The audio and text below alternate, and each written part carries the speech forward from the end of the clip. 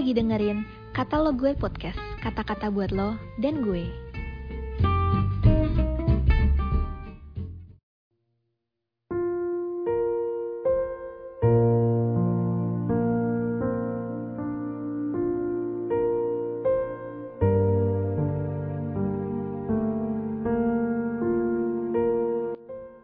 Shalom Sobat Muda, hari ini seperti biasa kita akan merenungkan firman Tuhan. Renungan firman Tuhan kita hari ini mengenai Sudah Tiba, Saatnya untuk Menuai. Dari Wahyu pasal 14 ayat 14 sampai 20. Yang berbunyi, tuaian di bumi. Dan aku melihat sesungguhnya ada suatu awan putih, dan di atas awan itu duduk seorang seperti anak manusia dengan sebuah mahkota emas di kepalanya dan sebilah sabit tajam di tangannya. Maka keluarlah seorang malaikat lain dari bait suci, dan ia berkata dengan suara nyaring kepada dia yang duduk di atas awan itu, "Ayunkanlah sabitmu itu, dan tuailah, karena sudah tiba saatnya untuk menuai, sebab tuaian di bumi sudah masak." Dan ia yang duduk di atas awan itu mengayunkan sabitnya ke atas bumi, dan bumi pun dituai. Dan seorang malaikat lain keluar dari bait suci yang di sorga. Juga padanya ada sebilah sabit tajam.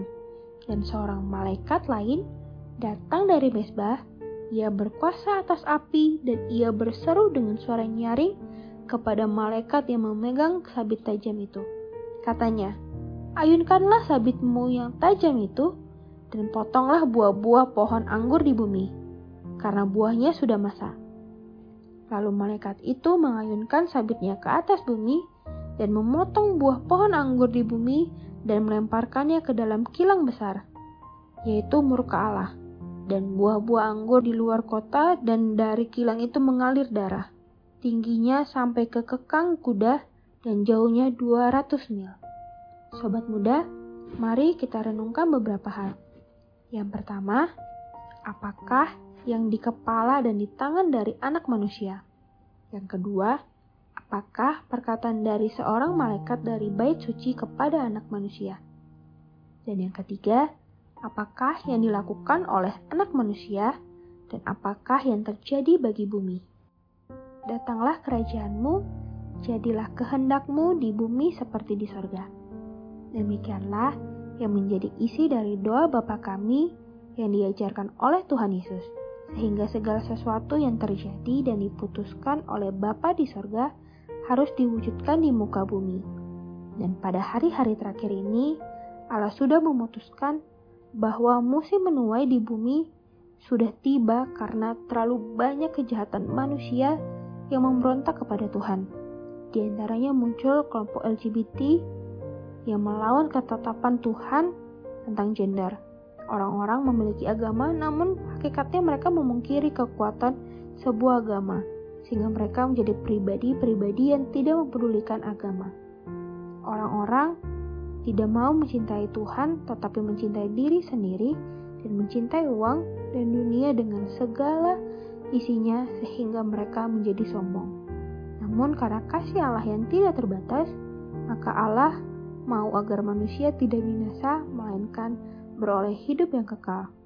Itulah sebabnya Injil harus diberitakan kepada dunia ini. Saat ini sorga telah menyatakan bahwa bumi harus dituai karena sudah masak.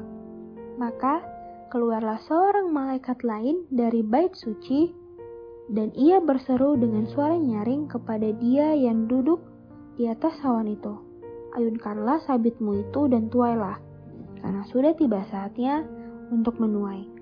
Sebab tuaian di bumi sudah masak." Dan ia yang duduk di atas awan itu mengayunkan sabitnya ke atas bumi, dan bumi pun dituailah. Di Wahyu pasal 14 ayat 15 sampai 16. Sobat muda, hari ini kita harus menangkap kerinduan hati sorga untuk menuai tuaian yang sudah masak di bumi, dengan cara pergi dan memberitakan Injil seperti yang dilakukan oleh Yesus dalam Markus pasal 1 ayat 39. Lalu pergilah ia ke seluruh Galilea yang memberitakan Injil dalam rumah ibadat mereka dan mengusir setan-setan. Hal yang sama dilakukan murid-muridnya dalam Markus pasal 16 ayat 20.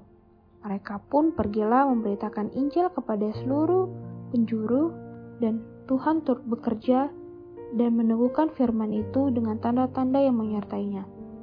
Marilah kita menuai tuaian di bumi yang sudah masak di tempat dimanapun kita berada, baik di sekolah, di kampus, di tempat kita bekerja, di lingkungan rumah kita, dan juga dalam keluarga kita, juga di kota dan di desa dimanapun Tuhan mengizinkan kita untuk berada di sana, di pulau-pulau dan bangsa-bangsa lain. Sobat muda, diskusikan dengan komunitasmu bagaimana dan apa yang sobat muda akan lakukan untuk mewujudkan keinginan surga untuk menuai tuaian di bumi ini. Shalom, Tuhan Yesus memberkati.